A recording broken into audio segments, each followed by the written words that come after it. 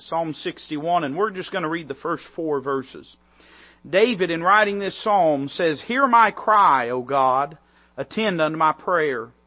From the end of the earth will I cry unto Thee when my heart is overwhelmed. Lead me to the rock that is higher than I, for Thou hast been a shelter for me, and a strong tower from the enemy. I will abide in Thy tabernacle forever. I will trust in the covert of Thy wings." Selah. Let's pray together. Father, we love You. We thank You for this evening, for the opportunity and privilege it is to be here. Pray that You'd speak to each heart, Lord. Use Your Word as a balm in our hearts and minds to give us comfort and encouragement and strength. Father, help us tonight to learn from You the things which would bring You the most glory and draw us closest to Thee. Father, we ask these things in Christ's name. Amen. I had every intention tonight to preach a sort of a Christmas-themed message. In fact, I even have one in my Bible that I had picked out and intended to preach tonight. But if I can just be honest with you this evening, the past few days I felt overwhelmed. It's been spiritual battle after spiritual battle. I don't know if it's just indicative of the season, maybe it's the weather, maybe it's the sickness, or maybe it's just the fact that the devil don't like to let up on God's people. But I found myself overwhelmed and fighting, and that feeling when you're just trying to tread water, keep from your head sinking below it. And in the midst of that, I'd open my Bible and read and pray, and I'd wait for God to say something to me. And I went through several of the Psalms and found myself in Psalm 61. And I was very struck by what the psalmist says in verse 2 when he says, "From the end of the earth will I cry unto Thee when my heart is overwhelmed." The fact is, you're going to have times in your life when you're overwhelmed. And if you're like most people this time of the year, you're probably already feeling overwhelmed. With all of the activity and busyness, all the money that we spend, all of the sickness that we incur. And, I'll confess to you, I'm probably a little bit of a Grinch. And some of that no doubt has to do with a lot of those things. It's just a very challenging, difficult time of year. You go to the hospital with folks that you don't know if they're going to make it through winter, and some of them won't make it through the next week. And everything just weighs heavy on you. And I know I'm not alone in that. I bet you, or some of you at least, have felt that very thing. And the Lord showed me 3 simple thoughts from this tonight. And what I want to do, I want to preach to those that may be feeling a little overwhelmed.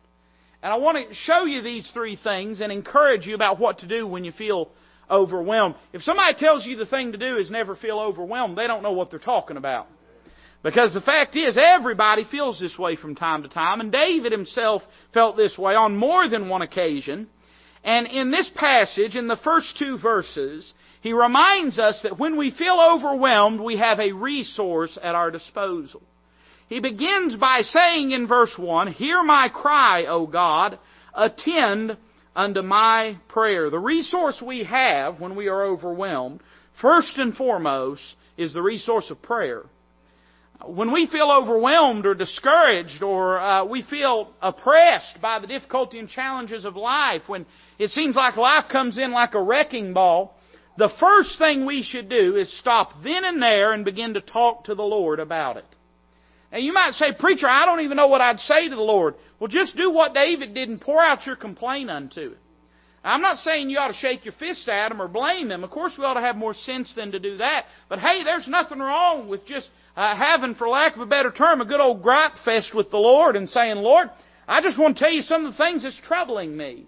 I want to tell You some of the things that's discouraging me, some of the things that frustrate me, some of the things in my life that I just don't understand." And I believe when the psalmist says, "Hear my cry," and by the way, there's a difference in those 2 words when he says cry and later on when he says prayer.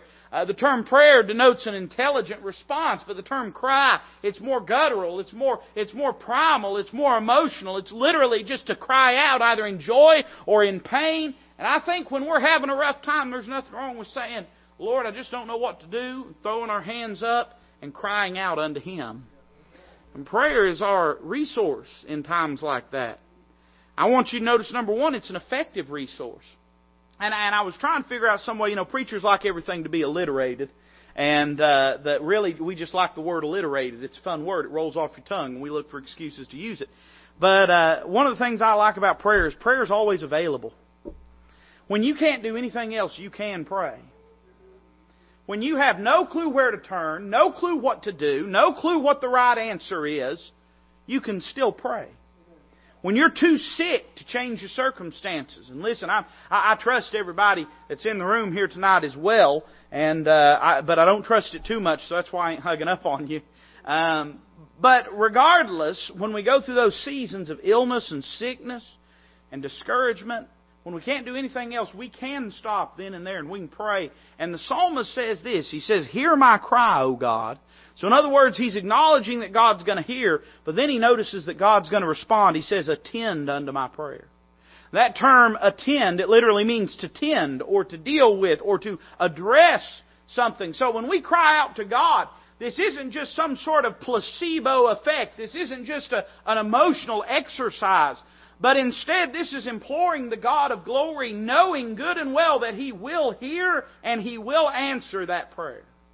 So oftentimes when we talk about prayer, we speak of it as a last resort. We speak of it as some sort of just some virtuous thing that we do to signal our piety. So many times people say, "Well, I'm sending prayers your way." And listen, I try not to fuss with people about semantics and terminology, because I know a lot of times they mean well. A lot of times they know more than their language and word choice would bespeak.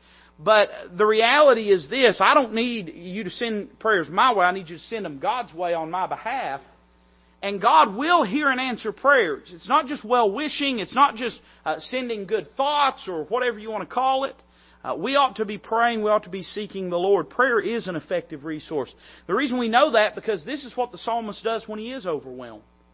Now think about all the various things David could have done to try to change his circumstances. But before he does anything else, he stops and he prays. He does this because he can do it readily, but he also does this because he knows it's effective and he knows it'll make a difference. It's an effective resource. But then I want you to notice it's an extensive resource. Verse number 2, he says, "From the end of the earth will I cry unto Thee when my heart is overwhelmed." There is no place, geographically speaking, from which we cannot call unto God. But let me also say there is no place circumstantially from which we cannot cry out unto God. As God's child, doesn't matter how far we go, doesn't matter how deep we get in, doesn't matter how wrong things go, from the end of the earth, David says, I can cry and you'll hear me. There's no one in this room, but what if they'll pray and call out to God, He'll hear.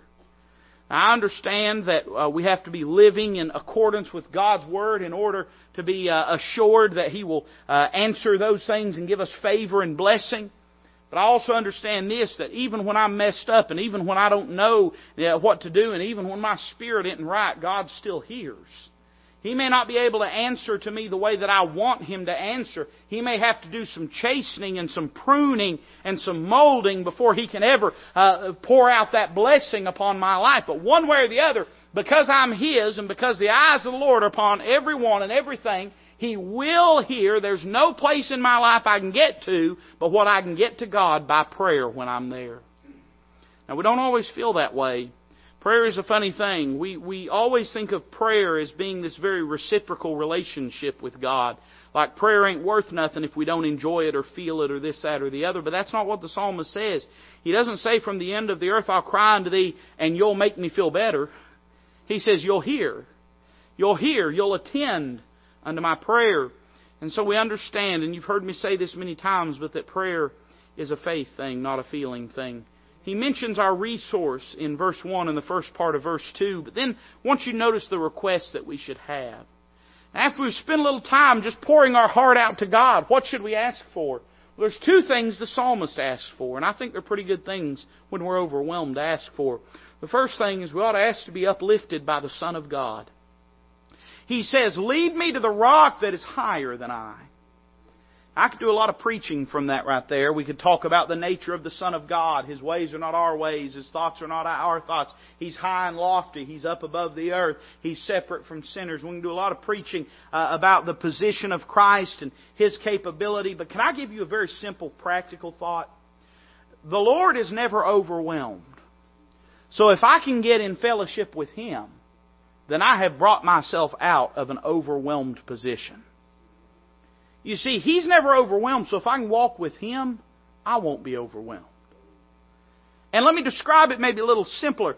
When we connect and tie and forge our well-being to His personhood, then as long as He's all right, we know we'll be all right.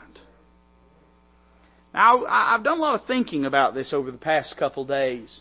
And I'm more and more convinced that this is something we must resolve to do in our minds.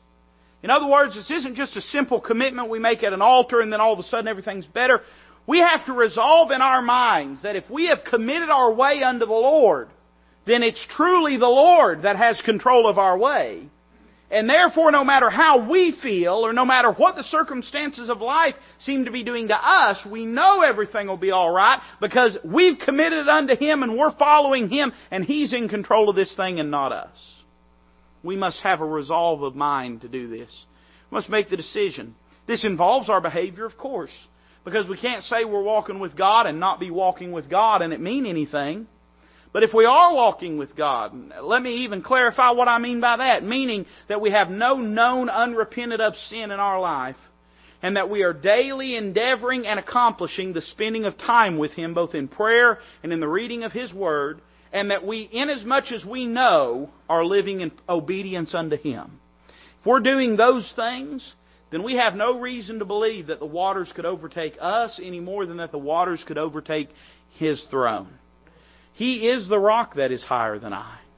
And if I can just get to Him, then I've gotten to a place that the waters can't overwhelm and can't rush over. If I can connect my well-being, and I almost hate to use this term, but I'm going to use it because I think it's descriptive, our frame of mind, if we can connect that to His omnipotent power and understand that as we belong to Him and as we've yielded to Him, that we have, in effect, tethered ourselves to one that is invincible, the Ancient of Days, then that alone will give us peace. That alone will draw us out of the waters, to be uplifted by the Son of God. But then, I'd say we need to ask not only, lead me, and by the way, let me say that, man, when we're overwhelmed, we need to be led. We don't know what we need to do for ourselves. So many people make big life decisions when they're at a low place. And that, they get everything messed up. When at those moments, we shouldn't be saying, let me make some decisions. We should be saying, Lord, lead me. Lead me to that rock that is higher than I. I can't find it. But Lord, if you'll just place my hand upon Him, then I can grasp Him and I can cling to Him and I can walk close to Him. We could imagine, we could see the imagery here, can't we? Of a person out in the midst of the sea that's swimming and treading water, and the waves are crashing over them, and the undertow's seeking to pull them, and they're just trying to find something to grab onto so they don't get swept out into the middle of it. And they're just praying and begging with every grasp of the hand that they'll grab something solid. That's what David's saying. He's saying, Lord, take that hand as I grope for that which I cannot find and place it upon the Son of God. And allow me to cling to Him. We need to be uplifted by the Son of God. Number 2, we need to be upheld by the strength of God. We need to ask God to give us the strength we need for the things that we face. And I see 2 things that He mentions here. Number 1, during times of adversity, we need God's strength. He says, for Thou hast been a shelter for me. Now listen, a shelter is not really all that important unless it's bad weather outside.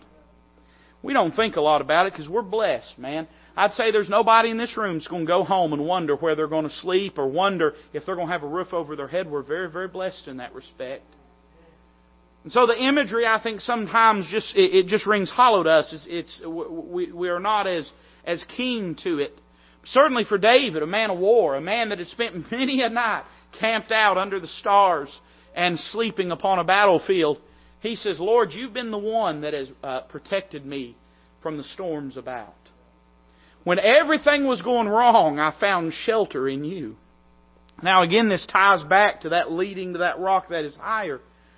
But let me just remind you of this, that inasmuch as we place ourselves, and he talks about this later on, the covert of Thy wings, like a mother hen places her wings over her chicks to cover them and shield them from the things around. If we can find ourselves in Him, then whatever there is outside of us can't get to us. Now I understand, if any man be in Christ, he's a new creature. Old things are passed away, behold, all things are become new. I understand that positionally speaking, we are in Christ from the moment that we receive Him as our Savior. But also understand there is a special sense in which we hide ourselves in Him.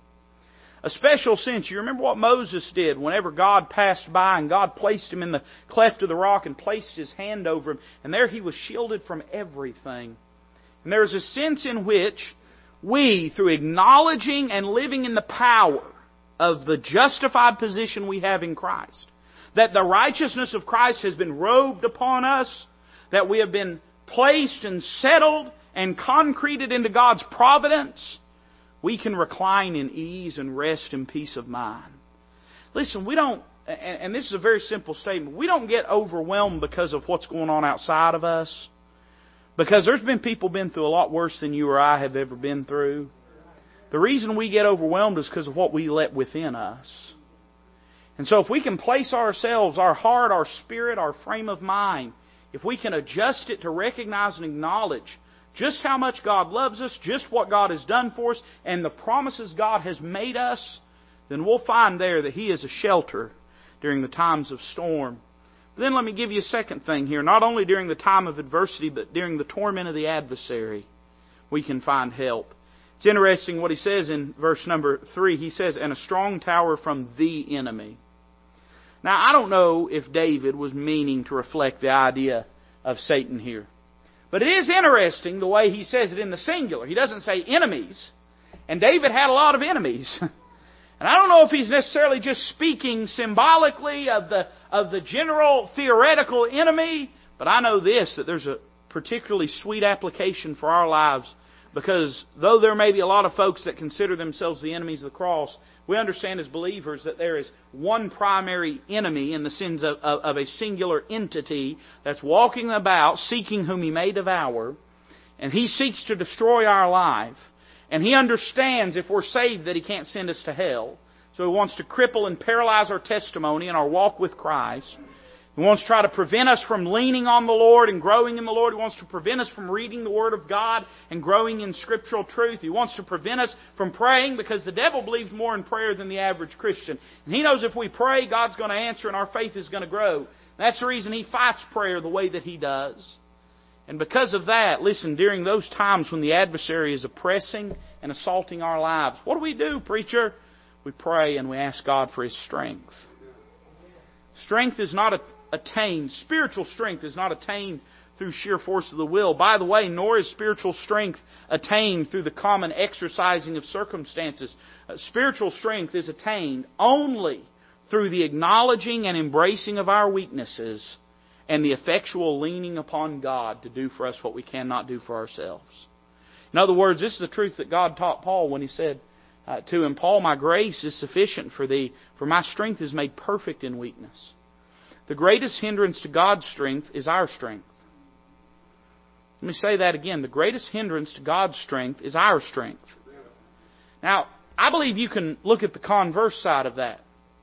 If God said if Paul said, for when I am weak, then am I strong. And if God said, my strength is made perfect in weakness, then I think the implication would be this, that the weaker we get in ourselves, the stronger we get in God. Wouldn't that mean that the stronger we get in ourselves, the weaker we get in God? The fact is, self-reliance is the enemy of spiritual strength. The pursuit of trying to just through sheer force and determination of the will to muscle through and to make it is not enough. And it's not just not enough, it works conversely with what God's trying to do in our lives. God is not trying to show you your strength.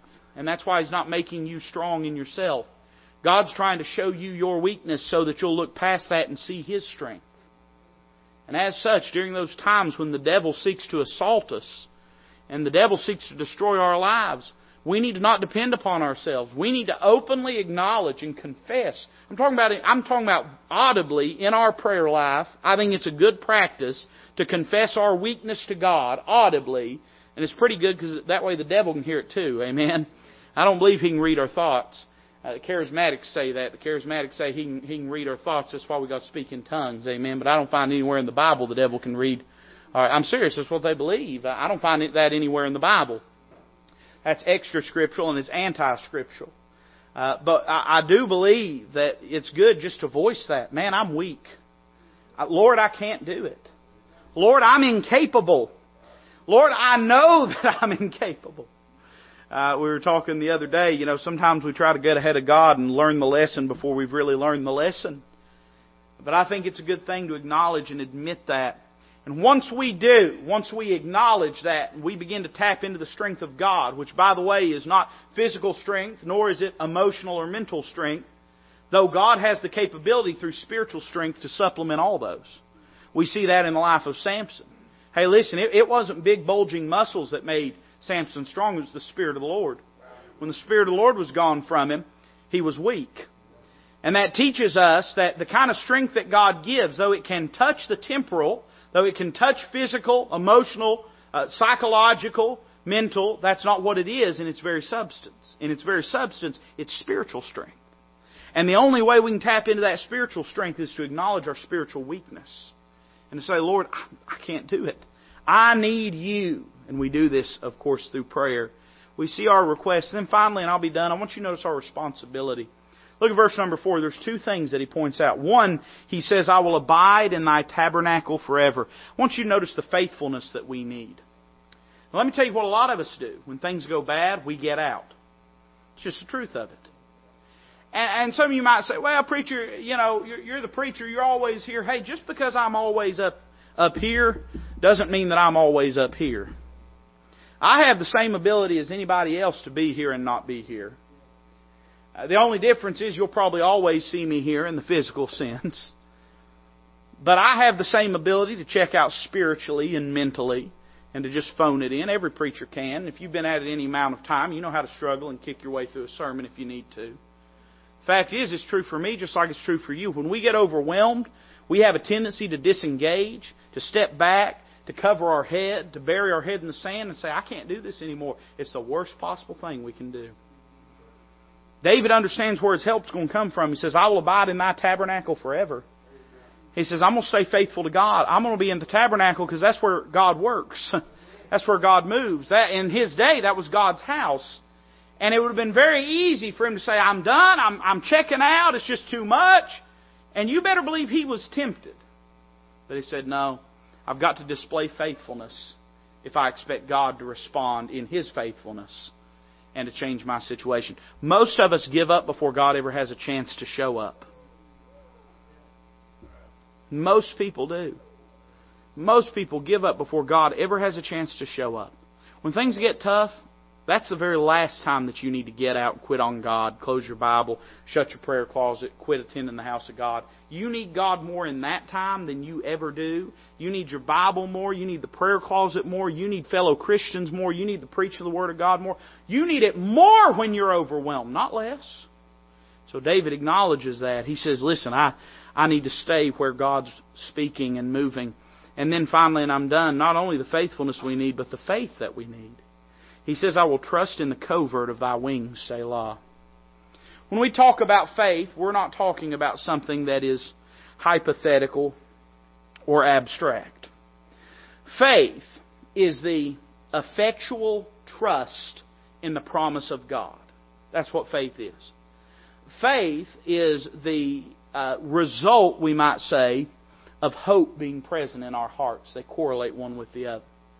And the psalmist says, when I'm discouraged and I can't hope in anything else, I know I can hope and have faith in and trust God. So many things in life will let you down.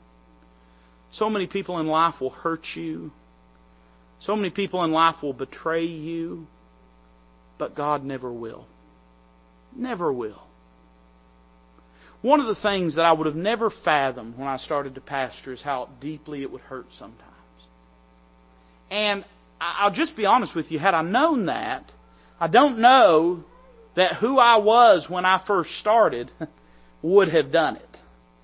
Now, I know as I stand here tonight, it's worth everything. And so I don't want you to get nervous, amen. Or excited, yeah. But it is a fact of the matter. That's one thing they don't prepare you for when you talk to other preachers. I never went to Bible college, so I don't know, but I don't imagine they teach a class on it in Bible college. But the truth is, you hurt deeply sometimes. It's shocking the things people do. But that's true in your life too, whether you're involved deeply in ministry or not. If you live for God, people are sometimes going to hurt you. And I don't know that it's that they hurt you more than they hurt other people. I think it's just when you live for God, you open your heart up more than you would were it to be just a casual interaction. And as such, during those times, you're going to learn people let you down, people mess up, people do the wrong thing. You're going to find times in life where you feel as though you can't trust in anything, including yourself. And in those times, we need to be reminded that God has never let us down. God has never walked away. God has never hurt us. And that if there's anybody that's undeserving of our trust, it's certainly not God. He deserves our faith. He deserves our trust. There's something to be said for not giving up. There's something to be said. I'm talking about in our spirit now. I'm not talking about just physically or with our life decisions. I'm talking about in our spirit.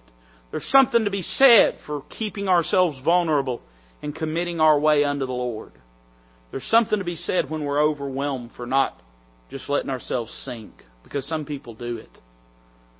I believe that during those times we have a good resource, and that resource is prayer. And everybody in this room can pray to God. If you know Christ is your Savior, you've got an advocate with the Father, Jesus Christ the righteous. You have a high priest, and as such you can come boldly before the throne room of grace. Our request ought to be to get closer to Jesus, to be uplifted, to be led to the rock that's higher than I, and for God to give us strength. And our responsibility is to keep serving Him and keep trusting Him. Even when it's difficult, even when it seems that it's not changing things. Because the truth is, the man that gives up, he doesn't cease to be overwhelmed, he just drowns. So don't give up. Keep living for the Lord. Pray. Seek the Lord. Look for His strength. Let's pray together.